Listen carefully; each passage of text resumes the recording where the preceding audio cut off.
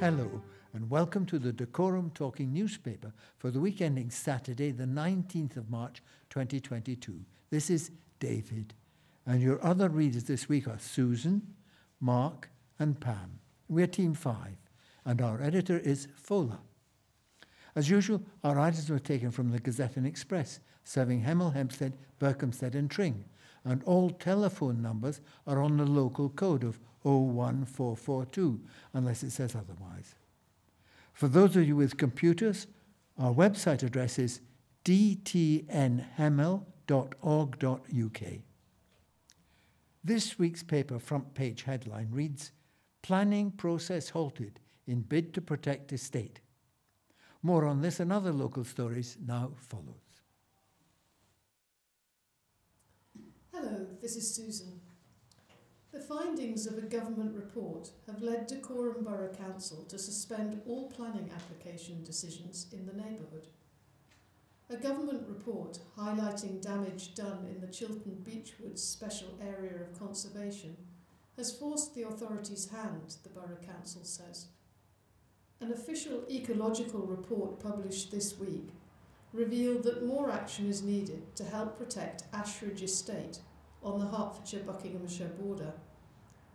Damage from increased visitor pressure at the Tring Woodlands was also highlighted in the report. A Borough Council spokesman said, "These green spaces are hugely popular with visitors wishing to enjoy the many wonders of nature. However, the report shows that these recreational activities are causing landscapes to come under increasing pressures, which can erode valuable habitats and disturb wildlife. Both are sites of special scientific interest, SSI, and form part of the Chiltern Beechwoods Special Area of Conservation, SAC, and are protected by international law." Hello, this is Mark. As a result, the Council is working with Natural England, Hertfordshire County Council, neighbouring authorities and the National Trust, which cares for Ashridge Estate, to develop an interim mitigation strategy. The Council spokesman continued, "Until the mitigation strategy is in place, additional checks on planning applications will be needed to ensure these sites remain protected. These checks will apply to all proposals that involve the development of new homes and some other types of development within or close to the affected areas, known as the Zone of Influence. The Council acknowledge that this will lead to some delays and inconvenience and will seek to minimise the disruption as much as possible. The Council will continue to receive and process all planning applications in the normal way, but will need to postpone issuing decisions on the affected applications until the mitigation strategy is in place. Once this is in place, the Council will be in a position to meet its legal obligations and issue decisions on the affected planning applications. Dacorum Borough Council is encouraging would-be planning applicants to visit its frequently answered questions section on the Council website." Hello, this is Pam continuing this story. Councillor Alan Anderson said, "We are privileged to have these internationally recognised assets on our doorstep, which are very much loved and enjoyed by our residents. The ecological and visitor surveys have highlighted the vulnerabilities of these sites, which require a mitigation strategy to be put in place to protect them from further erosion and preserve them for future generations. I understand the concern that the additional checks will cause and the potential delays this will have on planning applications. However, we are legally required to ensure the integrity of the site is not adversely affected by new planning proposals, ensuring the best protection for the special area of conservation. We recently delayed the local plan to allow further time to consider the implications of growth in the borough. It is crucial that as the local plan develops, we ensure the integrity of the Chiltern Beechwoods SAC." Bucks Council will also play a role in developing the strategy. Paul Miller, General Manager for the National Trust's Ashridge Estate, said, "We welcome the Council's support. We know how much our visitors love visiting and exploring Ashridge, And as a conservation charity, we're also exploring what more we can do to protect this special place for both wildlife and future generations to enjoy. We of course want to do everything we can to encourage people to be active, get outdoors and engage with nature. It's a careful balance to get right to ensure we are not doing this to the detriment of the landscape or nature. However, it's important to remember each and every one of us can play a role in looking after beautiful places like Ashridge. So, along with the work by the Council, we are encouraging our visitors to follow the Countryside Code.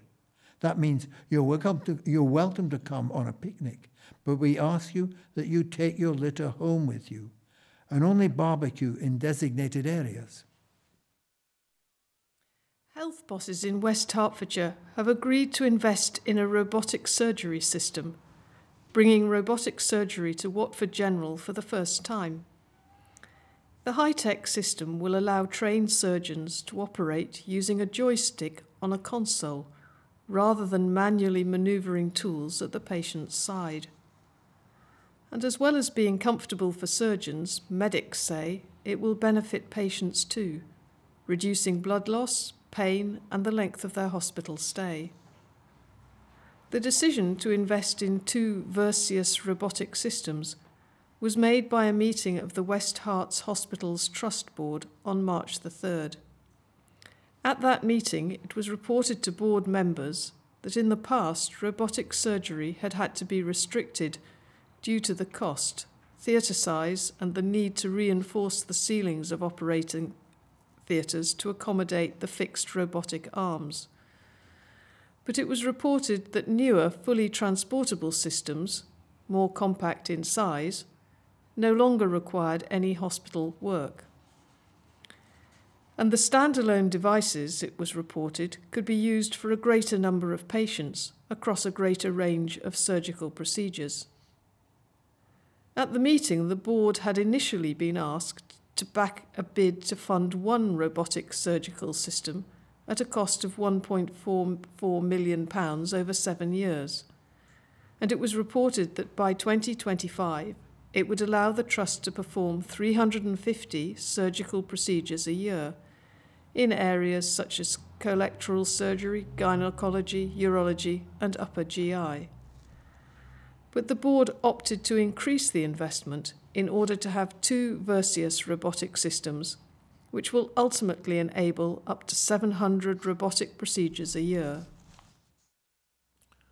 Without the investment, it was reported to the board that by the end of the year, the Trust would be one of the only trusts in the area without a robotic surgical system. And it was reported that this could impact on the Trust's ability to recruit and retain surgical trainees and consultants. Following the meeting, the decision of the forward-thinking board was welcomed by consultant colorectal surgeon Vanesh Patel, and he suggested that as a result, the Trust was set to become one of the UK's leading robotic centres. He said that previously the cost had been prohibitive, with systems often purchased for hospitals through fundraising or donations. But he pointed to the rapid development in robotic systems in the past 5 years, which are modular and can be moved between theatres. And he suggested they are becoming a necessity in order to maintain services and attract staff, as well as pointing to the better outcomes for patients. With 720-degree articulation, he says the system can be rotated round and round so that it can reach areas that couldn't otherwise be reached. And that accuracy, he says, means less trauma to the tissue and less pain, and, with that, earlier discharge. He told the local Democracy Reporting Service that he is ecstatic with the board's decision to opt for 2 robotic systems rather than 1, saying it shows how forward-thinking the exec team at the Trust is. And he said, "I think with 2 robots we can really speed up this innovation. Along with the purchase of the robotic systems will be extensive training for the surgeons and theatre teams." A look at this week's readers' letters, starting with this from Christine Allen, Chief Executive, and Phil Townsend, Chairman of the West Hertfordshire Hospitals NHS Trust. We are pleased that this publication carries an acknowledgement from the publishers of the Hemel Gazette, which accepts our position in respect of last week's letter from C. Yearwood. That letter contained false imputations about our board, and in particular our Chief Medical Officer, Dr. van der Watt. The letter insinuated that he and his fellow health bosses stand to make a financial gain linked to our hospital redevelopment plans, and that this, rather than the best interests of our patients, has influenced the decision-making process. We refute this in the strongest terms possible. West Hertfordshire Hospitals NHS Trust fully respects the media's right to examine matters in the public interest and freedom of expression more generally, and does not wish to stifle discussion or debate about this matter. However, the comments made by C. Yearwood were defamatory, and we are within our rights to pursue legal action. Individuals or publishers who make or publish false claims should take note. We are taking this matter very seriously. This letter continues. For more than a decade now, this complex and emotive issue has been the subject of lively public meetings, in person and online. Robust conversations with campaigners, frequent correspondence, letters in newspapers, freedom of information requests and answers, surveys, petitions, social media posts, newspaper articles, press releases, engagement documents, and legal challenges. Most of these exchanges have been conducted without the need to question the integrity of our board. Regrettably, we have seen a deterioration in the language used over recent months and years, and last week's letter was not the first to step beyond an acceptable line. We are public servants, and we accept and expect a degree of scrutiny. By all means, disagree with us and hold us to account. But please don't allow your frustration to boil over into insults. False and malicious comments do not further anyone's cause. Our board's decision-making is always driven by patient safety as the top priority, and this is the guiding factor behind retaining our 3 hospital sites. Our preferred option is to redevelop our existing sites because this will deliver urgently needed new and refurbished buildings in the shortest time possible. We consider this to be our overriding duty, and we remain absolutely committed to driving forward the vital developments of our hospitals. There's a note from the editor of the Gazette. The Hemel Gazette is pleased to clarify the position of the Trust and its senior officers, which we accept. And with this letter from Helen Brown, Deputy Chief Executive of West Herts Hospital NHS Trust, we close the letters section. Our plans to move clinical services from our existing buildings at Watford General Hospital into a new hospital building on adjacent land will not, as J. Batty's letter of March 9th states, result in 5 years of chaotic redevelopment. Those who oppose us retaining and redeveloping our hospitals in Hemel Hempstead, Watford and St Albans paint a picture of a patch-up job or work being done around our patients. Neither of those notions hold water. Readers can view an animation of our proposed design for our new hospital building by searching WHHT redevelopment plans on YouTube. It's clear to see that where we intend to create a new hospital is far enough away from our current buildings to be able to keep disruption to a minimum. Our estate staff are highly skilled in managing major projects and keeping our ageing buildings safe. Over recent years, many areas have had significant upgrades: a new oxygen system, our state-of-the-art MRI CT suite, a fully refurbished cardiac catheter lab, plus the numerous and immediate adaptations in response to the pandemic. Presently, we're approaching the final stages of a complete overhaul of our main theatre complex, and so far not a single surgical procedure has been cancelled as a result of this work. We're also just about to open a new multi-storey car park on the Watford site, which has been built with the minimal disruption. Our track record in keeping clinical services going and protecting the experience of our patients is strong and will serve us well in our exciting future too. We encourage readers to have confidence in our ability to deliver new and better buildings and to support our 3-hospital model, which we've chosen because it's the quickest route to providing first-class facilities for our patients and staff. Hundreds of people have backed a petition started by a local taxi driver calling for additional safety measures on the A41 Berkhamsted bypass. Mark Twyman, who runs Burco Black Cabs, started the e-petition on the Hertfordshire County Council website less than 2 weeks after a multi-vehicle crash. In the petition, he points to at least 6 serious road traffic accidents on the stretch of road since the beginning of the year, and he calls for the County Council to implement safety measures to prevent future accidents. In particular, the petition highlights the need for safety signs, for information on accident hotspots, and for speed restrictions around junctions. And it has already been signed by more than 600 people who share Mr. Twyman's concerns. Mr. Twyman, who lives in Berkhamsted, told the local Democracy Reporting Service that he believes the road is dangerous. He says he believes the road is badly designed, with a bad surface, dips and bends, and slip roads that are too short. And he says motorists drive too fast, suggesting that since the lifting of lockdown restrictions, it has become like a racetrack. He says signage needs to be changed, with motorists being warned of accident hotspots, and he suggests there may be a need for cameras to slow traffic, suggesting that the measure would be worth it if it were to save a life. The petition, which is listed on the hertfordshire.gov.uk website, has already been signed by more than 600 people, and it will remain open until April the 4th.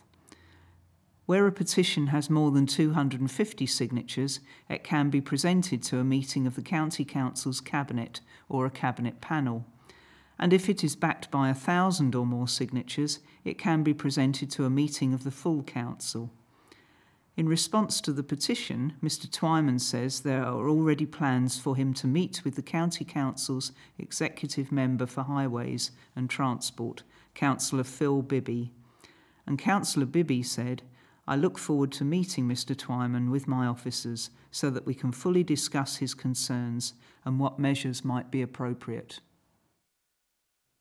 Hertfordshire County Council has agreed to pay out £500 after it was found to have taken too long to address a complaint made on behalf of a looked-after child.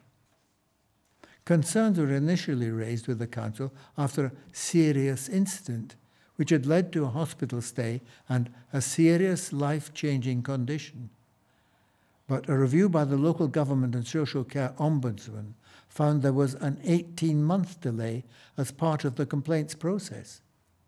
The council has agreed to pay out £500 to the child's relative in recognition of distress, time and trouble. According to a report published by the Ombudsman, an initial complaint about the events that had led to the incident in 2018 was made by a female relative acting on behalf of the child and their father. And in February 2019, she went on to ask the council to consider her complaint as stage 2 of the statutory complaint process.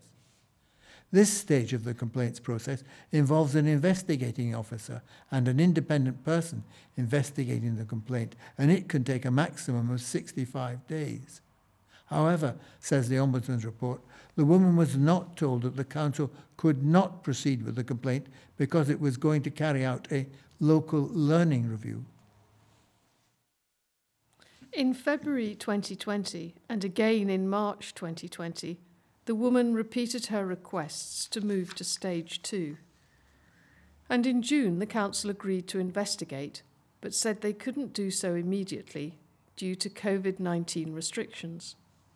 The investigation did go ahead 3 months later in September, and the report was issued in the December. Of the 17 complaint headings identified, 1 was upheld and 1 partially upheld, and the complaint progressed to a review panel. That panel upheld 3 complaints and partially upheld 1. But ultimately, the County Council did not agree with the findings at either stage of the complaints procedure and set out its reasons in writing. Following an investigation of the complaint, the Ombudsman stressed that the Council is entitled to disagree with the findings and that there was no fault in the way the decision was reached. However, he did find fault with the time it took and the Council's failure to adhere to the statutory complaint procedure, pointing to the 18 months between the request to move to Stage 2 and the start of that process. In his report, the Ombudsman highlights an annual letter sent to the County Council in 2020 expressing previous concerns that in several cases the Council had failed to properly operate the statutory complaint procedure. We found it substituted its own methods, usually involving inviting complainants to meetings when they exercise their right to request escalation, says the report. The same fault was repeated in this case. The report also points to the Council's reliance on COVID-19 restrictions as a further reason for its delays. But it stresses that had the Council acted without fault, the investigation would have started before the restrictions came into force. According to the report, the County Council has apologised and has offered to pay out £500 in recognition of the distress, time and trouble it caused. And in response to the Ombudsman's findings, a spokesperson for Hertfordshire County Council told the Local Democracy Reporting Service that they accepted the findings and the recommendations made. Hertfordshire County Council accepts the findings and recommendations of the local government and social care ombudsman in how this complaint was handled, said the County Council spokesperson. We recognise and apologise for the distress, time and trouble that this process has caused the family involved. A long-standing family business in Hemel Hempstead, which manufactures cake decorating equipment, is adding a new string to its bow. FMM Sugarcraft, based at the Chancery Gate Business Centre on Whiteleaf Road, is to open a coffee shop and classrooms for cake workshops and demonstrations. Joe's Coffee Shop and Creative Space, which launches on Monday, April the 4th, is the idea of Lucy Clements, who works alongside Mum Grace, the owner of FMM. Grace explained, "We sell stuff all over the world, to more than 30 different countries, but the last couple of years during the COVID-19 pandemic have not been easy for the cake industry. There have been very few weddings or parties, so no need for celebration cakes. We managed to get through it, but we felt we needed to diversify, and Lucy came up with the idea of the coffee shop. It is named after my father Joseph, a lovely man who died at the age of 93 4 years ago. He and my mum Mary, who lives in Bovingdon, set up FMM back in 1948. Joseph and Mary moved to the Hemel Hempstead area about 45 years ago and later bought a business unit at King's Langley. After outgrowing that, the company switched to Chancery Gate, from where it has continued to thrive and now it employs 6 people. The coffee shop, which will open from 8 a.m. to 2 p.m, will be aimed primarily at the breakfast and lunch market, selling foods such as paninis, croissants and cakes, as well as drinks. "I'm very excited about it," said Grace, who lives in Flaundon. "I'm also nervous because I've never done anything like this before in my life, but we are hoping it works." A Hemel Hempstead business owner has organised a trip to Poland to support Ukrainian refugees seeking asylum. Jack Borum, who runs his own removal service, has launched a fundraiser to help pay for the trip, and he's already organised the logistics with Polish volunteers. Jack has contacted a refugee camp in the Czech Republic where he'll be transporting people to. Currently, Jack doesn't know when he will head towards the war-torn country's border, but he hopes to start his journey this week. At the time of writing, he's nearly halfway to his £1,000 target. Jack said, "I just wanted to go and do my bit, because they're not getting enough help and I feel strongly about it. With my wife and kids here, if it was me in that situation and they are all in, I'd like somebody to go and help." Everyone says the same thing. "Oh, it's really sad, but it's not my problem." But people can make a difference. I've just got to go and do it. People can make a difference. No one should have to live like that in this day and age, women and children. It's heartbreaking, really. At this point, Jack has no plans to enter Ukraine, and the tightening of the Polish border means it would be extremely difficult for him to do that. The intensifying crisis in Ukraine is raising concerns about travel to Russia's neighbours. Here's everything you need to know ahead of a visit.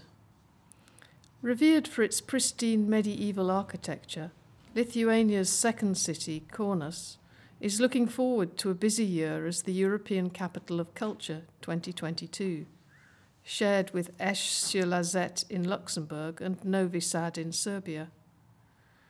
More than 4,000 events and festivals have been planned to attract tourists throughout the year, but organisers, along with the rest of the world, are watching nervously as events in Ukraine unfold. The vast looming spectre of Russia is casting a dark shadow across the neighbouring and nearby Baltic states, raising concerns for anyone who might be planning to visit the region in the next few months. Mindaugas Ranikis, Head of Communication and Marketing for Kaunas, European Capital of Culture 2022, is keen to stress Lithuania remains open to visitors. The Baltic states and Lithuania are totally safe places to travel, he insists. They're part of NATO and in the EU. All flights and other means of transport are functioning as usual. It's a message echoed by countries such as Romania, Slovakia, Hungary and Poland, which have become more popular tourist destinations in recent years, thanks largely to a proliferation of affordable flights from airlines such as Wizz Air and Ryanair. In 2019, Poland recorded 35.7 million tourist arrivals, according to the Statista Research Department, an increase of over 18 million arrivals since 2006. As COVID restrictions begin to relax globally, it was hoped those figures could be resumed. Aside from Ukraine, Russia, Belarus and part of Moldova, there are currently no UK government warnings against visiting any of the countries in Eastern Europe, meaning at this point there's no need to alter travel plans. However, given the ever-evolving and volatile situation, there are some important considerations to be made. Get good travel insurance. Varying global restrictions relating to COVID-19 have made it imperative to have good travel insurance, now even more so.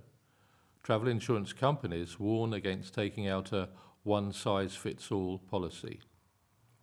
Instead, travellers should consider the destination, duration, and activities to be undertaken on their trip. In certain cases, a single policy rather than an annual multi-trip policy may be a better option. The countries to avoid. For anyone who does have holidays booked in Ukraine, Russia, Belarus and part of Moldova, where the Foreign Office advises against all travel, many insurers and tour operators are offering refunds or the opportunity to rebook for a later date. To keep up to date with the latest travel advice, the Foreign Office is the best resource. Go to gov.uk/foreign-travel-advice. A Hemel Hempstead pub is raising a celebratory pint after being crowned as the area's pub of the year. The Mid-Chilterns branch of CAMRA, the Campaign for Real Ale, announced the winners of its annual awards on Sunday, and the full house in Hemel Hempstead was given the gong for overall champion. Congratulations are due to the team, who were praised by CAMRA for their passion and commitment to well-kept local cask beer. The full house has hosted many special events over the past 12 months, each with discerning drinkers in mind.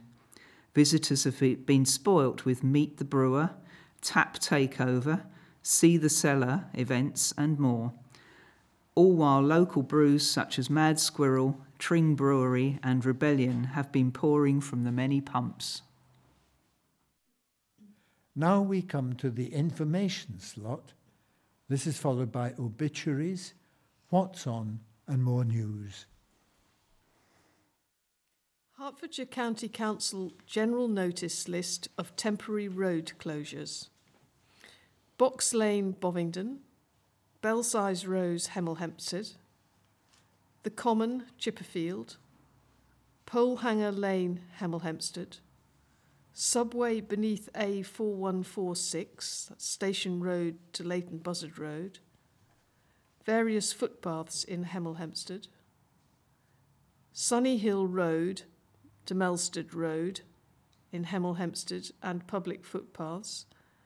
Various roads in Water End, Markyate and Great Gadsden. Pickford Road, Cheverells Green. Also temporary waiting restrictions. Also at Trowley Bottom, Peatley Hill, Flamstead. Roughdown Road, Hemel Hempstead. Scatterdells Lane, Chipperfield. And Trowley Hill Road, Flamstead.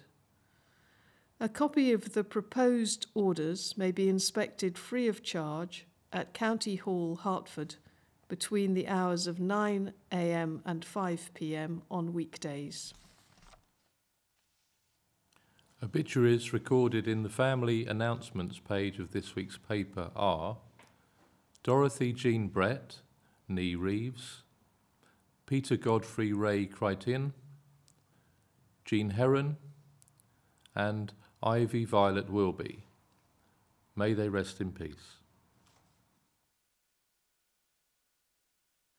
Some of what's on locally.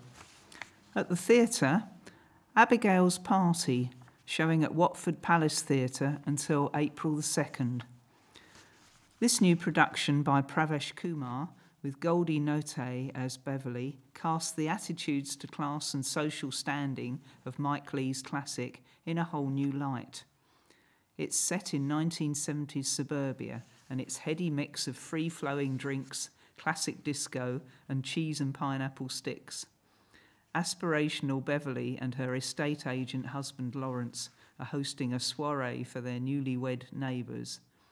As the evening goes on, marital tensions rise and tempers flare.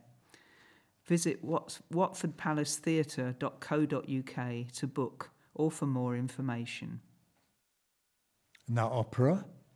Welsh National Opera will be at Milton Keynes Theatre from March the 22nd to the 26th. Welsh National Opera brings 3 productions to Milton Keynes next week. Mozart's Don Giovanni will be staged on March the 23rd and 24th, with Janacek's Jenůfa performed on March the 25th, and the company's critically acclaimed new production of Puccini's Madame Butterfly on March the 22nd and 26th.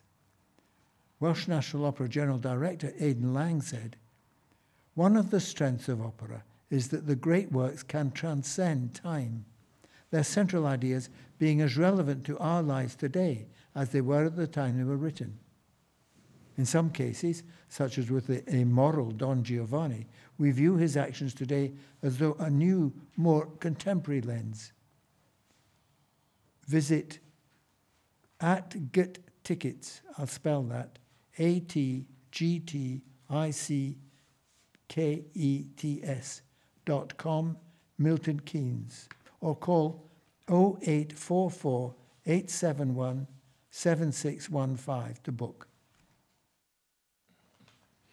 Now to some music. Midnight Train to Georgia at Aylesbury Waterside Theatre on March the 20th. Born in Georgia in 1944, Gladys Knight began singing with her siblings at age 8, calling themselves the Pips. The group opened for many R&B legends in the 1950s, before heading to Motown. There started the legend that became Gladys Knight and the Pips. Aiming to capture the essence of the superstar, is Hayley Rear Christian. The show features classics such as Baby Don't Change Your Mind, Help Me Make It Through the Night, Try to Remember, The Way We Were, and Part-Time Love. Visit atgtickets.com to book. A look at this week in history. On March the 15th, 1984, only 21 of Britain's 174 coal mines were working as strikes against the Coal Board's 5.2% pay offer and its pit closure programme became official. On this day last year, a 5-year-old girl proved to be eagle-eyed when she spotted a walrus, which was believed to have drifted over to Ireland from the Arctic. On March the 16th, 1947, almost 600,000 acres of farming land were submerged by floodwater on the Fens as the River Ouse overflowed and 1 million sheep died. On March the 17th in 1921, the first birth control clinic was set up in London by Dr. Marie Stopes. On this day last year, the Duke of Cambridge praised the Irish Guards for their unwavering commitment to their country whenever and wherever they are needed most.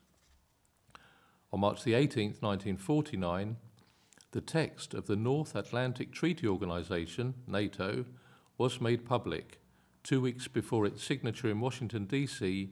by 12 countries, including Canada, Britain, Iceland, and the United States. On March the 19th in 1932, Sydney Harbour Bridge was opened. It was the world's longest single-span arch bridge. On this day last year, experts said a humpback whale washed up on a North Sea beach appeared to have been dead for some time. And on March the 20th in 1969, Beatle John Lennon married Yoko Ono in Gibraltar. The show must go on for a dozen talented ballet dancers from Dacorum who are set to perform on stage alongside international professionals. The youngsters are part of the cast of the English youth ballet's Swan Lake, which will be performed at the Waterside Theatre in Aylesbury later this month. The ballet was originally set to be performed in 2020, but was cancelled due to the COVID-19 pandemic. But luckily the performances have now been rescheduled, and the young dancers will finally get their chance to shine on March 22nd and 23rd. Dancer Joseph Phillips, aged 10, from Tring, said, "I started dancing when I was 4 years old. I used to go and watch my older cousins' dance classes and really enjoyed watching them, so I decided to join in, and I loved it. I get so much enjoyment from being a dancer and feel so much excitement every time I perform on stage. I'm really excited to be performing Swan Lake with English Youth Ballet and love coming to every rehearsal. I've made so many friends and the teachers are all lovely. Last year I was chosen to perform with the English National Ballet as part of the cast of The Nutcracker at the London Coliseum. It was the most magical experience that I will never forget and made me want to be a dancer even more." Grace Payne from Tring added, "I've been dancing for as long as I can remember. There was something so inviting about the love and passion dancers have for their craft. I always wanted to join in. Watching professional ballet dancers showed me I was able to express myself in such a graceful way while being physically strong. I wouldn't change my hobby for anything. One of the best feelings about being a dancer is the freedom we are given. There are so many ways to express yourself in dance, which makes each time more interesting. No two dances are the same. Secondly, I love the release dance brings. There's something so relaxing about letting go and releasing tension. Emotion plays a large part in dancing, so whatever is going on in personal life can be used for good use to enhance performance. It's such a great opportunity to be with English Youth Ballet. I cannot help but feel excited and thankful I am able to perform and do what I love. Everything's so well organized, and the coaching I get helps me to improve both my technique and performance. A great experience to remember. Dancing is not just about movement. A large part includes acting and projecting emotion to the audience." Boxmoor Primary School recently held a tree planting morning. This was part of the Queen's Green Canopy campaign to plant trees in celebration and recognition of the Queen's Platinum Jubilee. Every class planted a tree which they will look after for the duration of their time at Boxmoor Primary. Year 6's trees will pass to nursery when they leave. The trees were kindly donated from the Woodland Trust Free Trees scheme. We planted hazel, rowan and crabapples. We were kindly assisted by Steve Dutch, the ecology ranger of the Boxmoor Trust, who joined us for the morning and supported us with learning about trees, where best to site them, and how best to plant and look after them.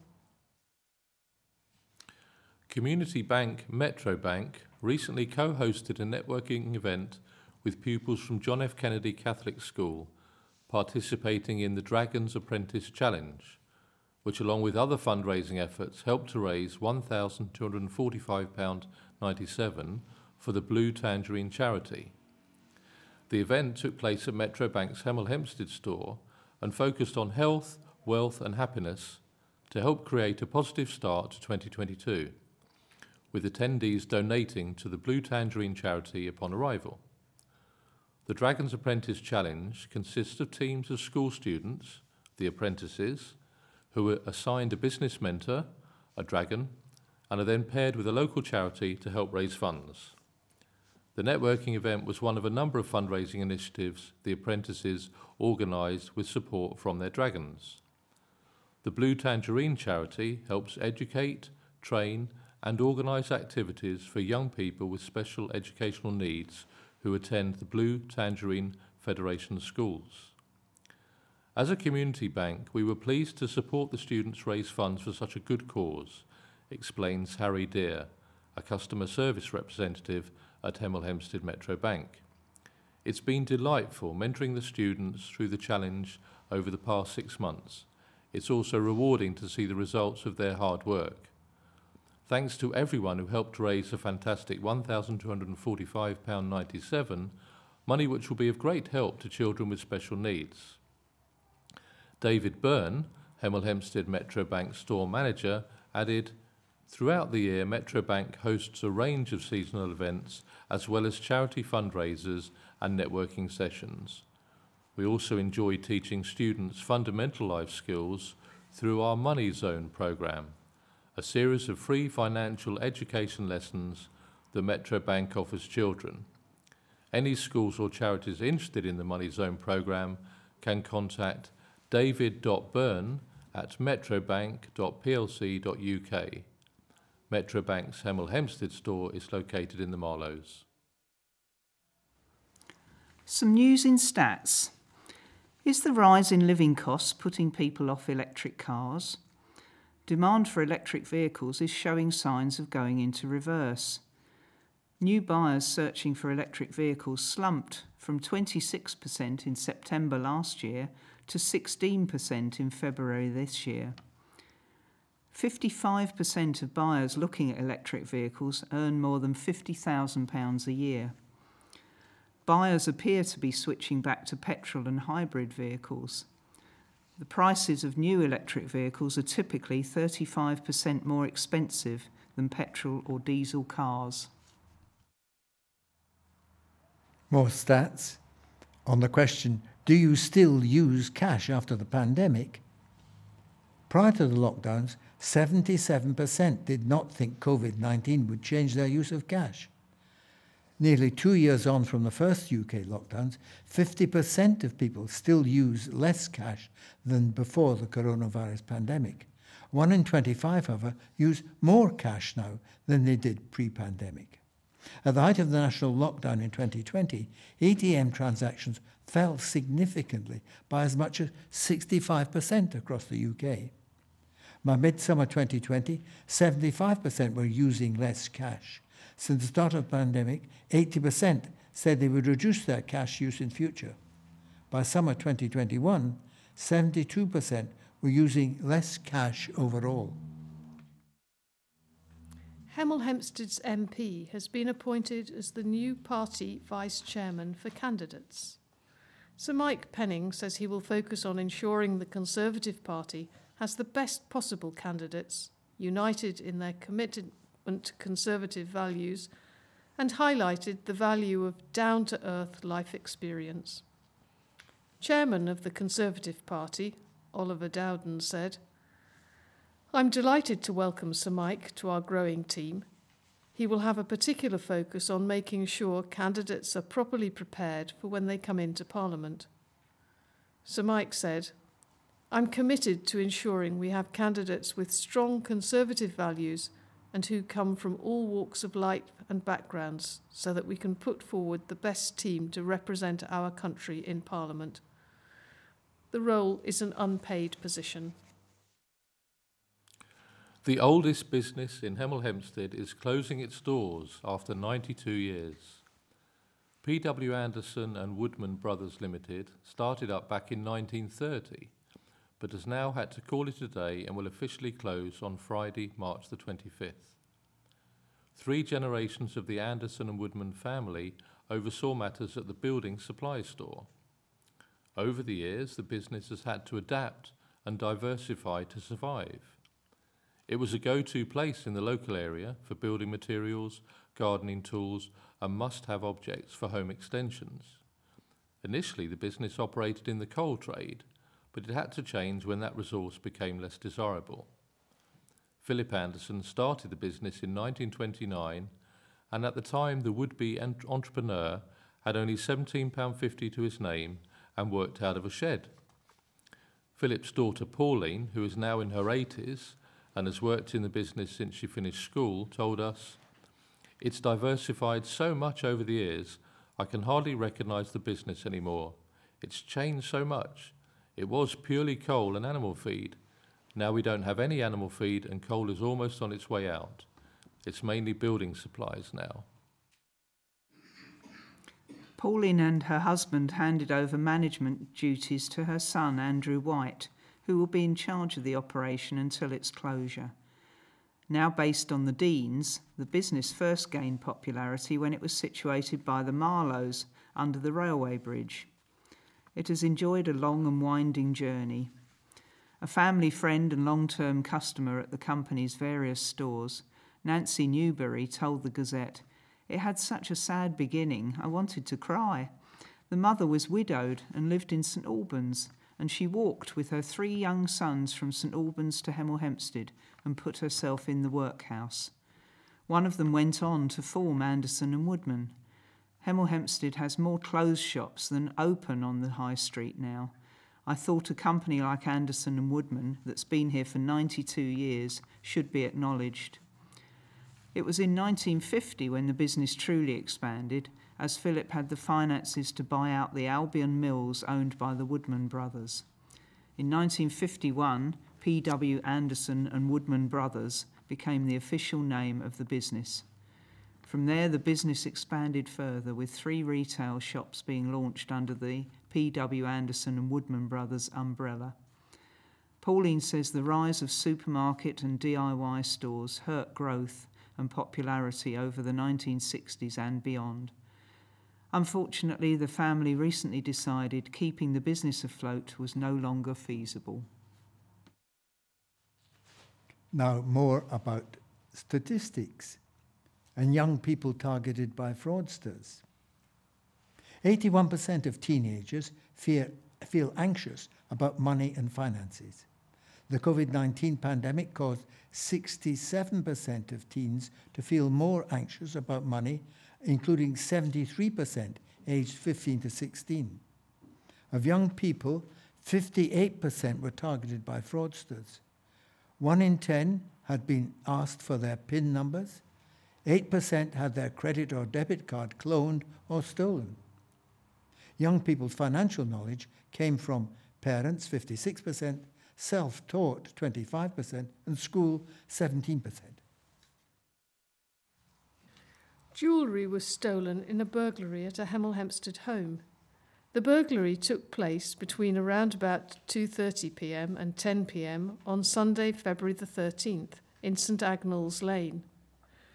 PC Michael Durrant said, "We're appealing for any witnesses or anyone with information to get in touch. Were you in the area? Did you see something suspicious? Any information you have, no matter how small it might seem, could be vital to our investigation. If you can help, please don't hesitate to contact us. You can report information online via web chat or call the non-emergency number 101. Hertfordshire County Council offered free electronic cigarette starter kits to help people kick the habit on No Smoking Day last week. The council offered the kits to anyone aged over 18 who's previously tried and failed to quit smoking and is ready to sign up for support to try again. The COVID-19 pandemic has seen an influx of people requesting stop smoking support from the council, with over 4,300 people getting help since April 2020.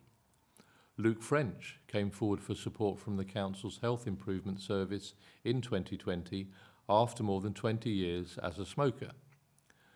My mum died in December 2019 from COPD, he said, and after that the kids were really scared about my smoking, saying, "Daddy, you're going to die like Nanny." Then COVID happened, and that's also a respiratory disease, so I phoned the doctor and she referred me. With help, Luke managed to reduce his smoking, but he was still struggling to set a stop day, so his stop smoking advisor suggested he try e-cigarettes.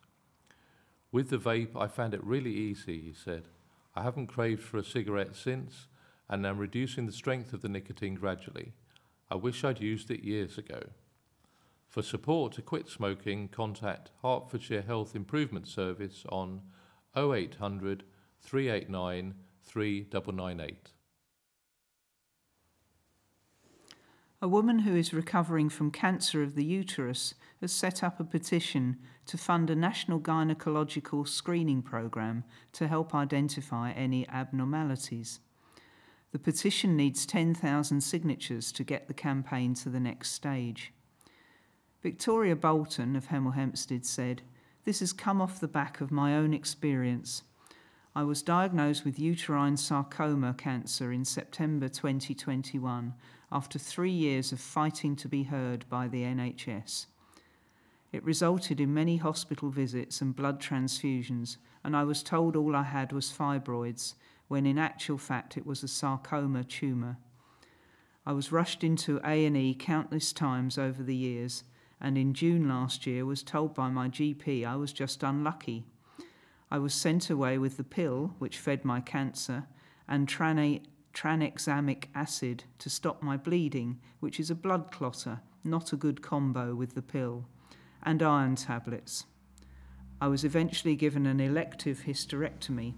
That's when they found my 8-centimetre fibroid was actually a tumour, and I had several other fibroids. The issue for me was not that I expected my GP to diagnose the cancer, but to recognise I had the top 5 signs and refer me quickly for further investigation, which didn't happen. Victoria is a 38-year-old mum to a 7-year-old and has a full-time career. She describes how she's been to hell and back trying to be heard. I felt humiliated, exhausted, unheard, embarrassed, angry, frustrated and ashamed, she said. I also felt like an annoyance to the point where I stopped calling my GP, which resulted in my hemorrhaging for the 4th time and being admitted to hospital. Rather than complain about the NHS, Victoria wanted to turn her experience into a positive. She has since spoken to many women and their stories are all the same, not necessarily resulting in cancer, but resulting in further problems and eventually leading to infertility and poor life quality due to slow referrals and poor diagnosis. She added, "The bottom line is women need to be taken more seriously, and the process around diagnosing women's gynecological issues needs to come away from the one-size-fits-all package.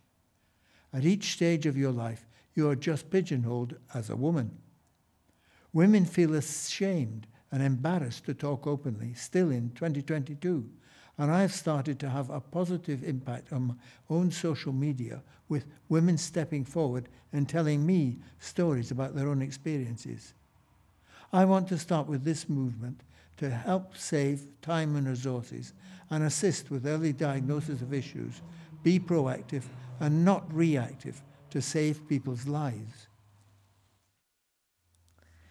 Credit card application fraud attempts surged at the fastest rate in 5 years in the last 3 months of 2021, according to a credit reference agency.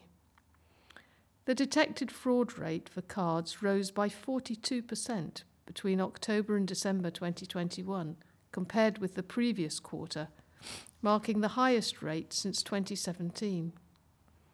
The data, taken from the National Fraud Hunter Prevention Service, was analysed by Experian.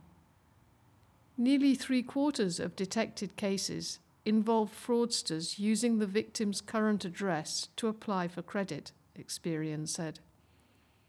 Eduardo Castro, Managing Director of Identity and Fraud Experian UK and Ireland, said, "Genuine applications for credit tend to rise as we enter the busy Christmas shopping period, but the extent to which fraudsters tried to take advantage this year is truly eye-opening. These figures should serve as a warning as to how important it is that people look after their personal information. We need to be more vigilant online. For example, oversharing personal details on social media platforms is easily done, but the consequences can be dire. With nearly 3/4 of the cases, we found using the victim's current address. Meanwhile, businesses need robust fraud prevention systems in place to protect customers, and technology is helping in the battle. Identifying fraudulent activity at the point of application frees up time and resources for fraud teams to investigate more complex cases. The rise in rates can also be in part attributed to financial services fraud teams using a sophisticated combination of technologies, Experian added. This has allowed lenders to decline questionable applications rapidly and efficiently, rather than flagging them for manual review. New forms of authentication, such as biometric systems, are also becoming more widely used, it added. Women's sport was highlighted at the launch of the This Girl Can in Hearts initiative. The Hearts Sports and Physical Activity Partnership, HSP, will be announcing a series of exciting opportunities and events for women and girls in Hertfordshire as part of the national This Girl Can campaign from Sport England. Events will range from monthly topical webinars featuring guest speakers to community festivals that will work to enhance women and girls' sport and physical activity provisions. The first webinar will take place on April the 11th and is a webinar on keeping physically active with and after cancer. We're coming to the end of this week's news. Sunrise and sunset times for this weekend are 6:06 and 18:12 hours. For those with access to the internet, our news is uploaded to our website soon after the recording each week on Thursday evening. This can be found by visiting dtnhemel.org.uk. If you wish to listen on Alexa, say, "Alexa, open the Talking Newspaper skill." Alexa will ask you which broadcast you want to listen to. When prompted, reply, "Play the Dacorum Talking Newspaper."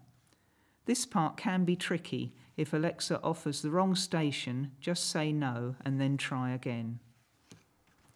For those who are listening to this week's news via a memory stick, after the music there is the amenities section that gives details of various groups and the contact details of organisations. Please remove your memory stick carefully from the player and return it to us in the pouch provided. Seal it up firmly, turn the label over and post it back to us using any Royal Mail postbox. No stamp is required. Thank you for listening. Until next time, it's goodbye from all your readers, the editor, and Joe, your technician for this week. Goodbye.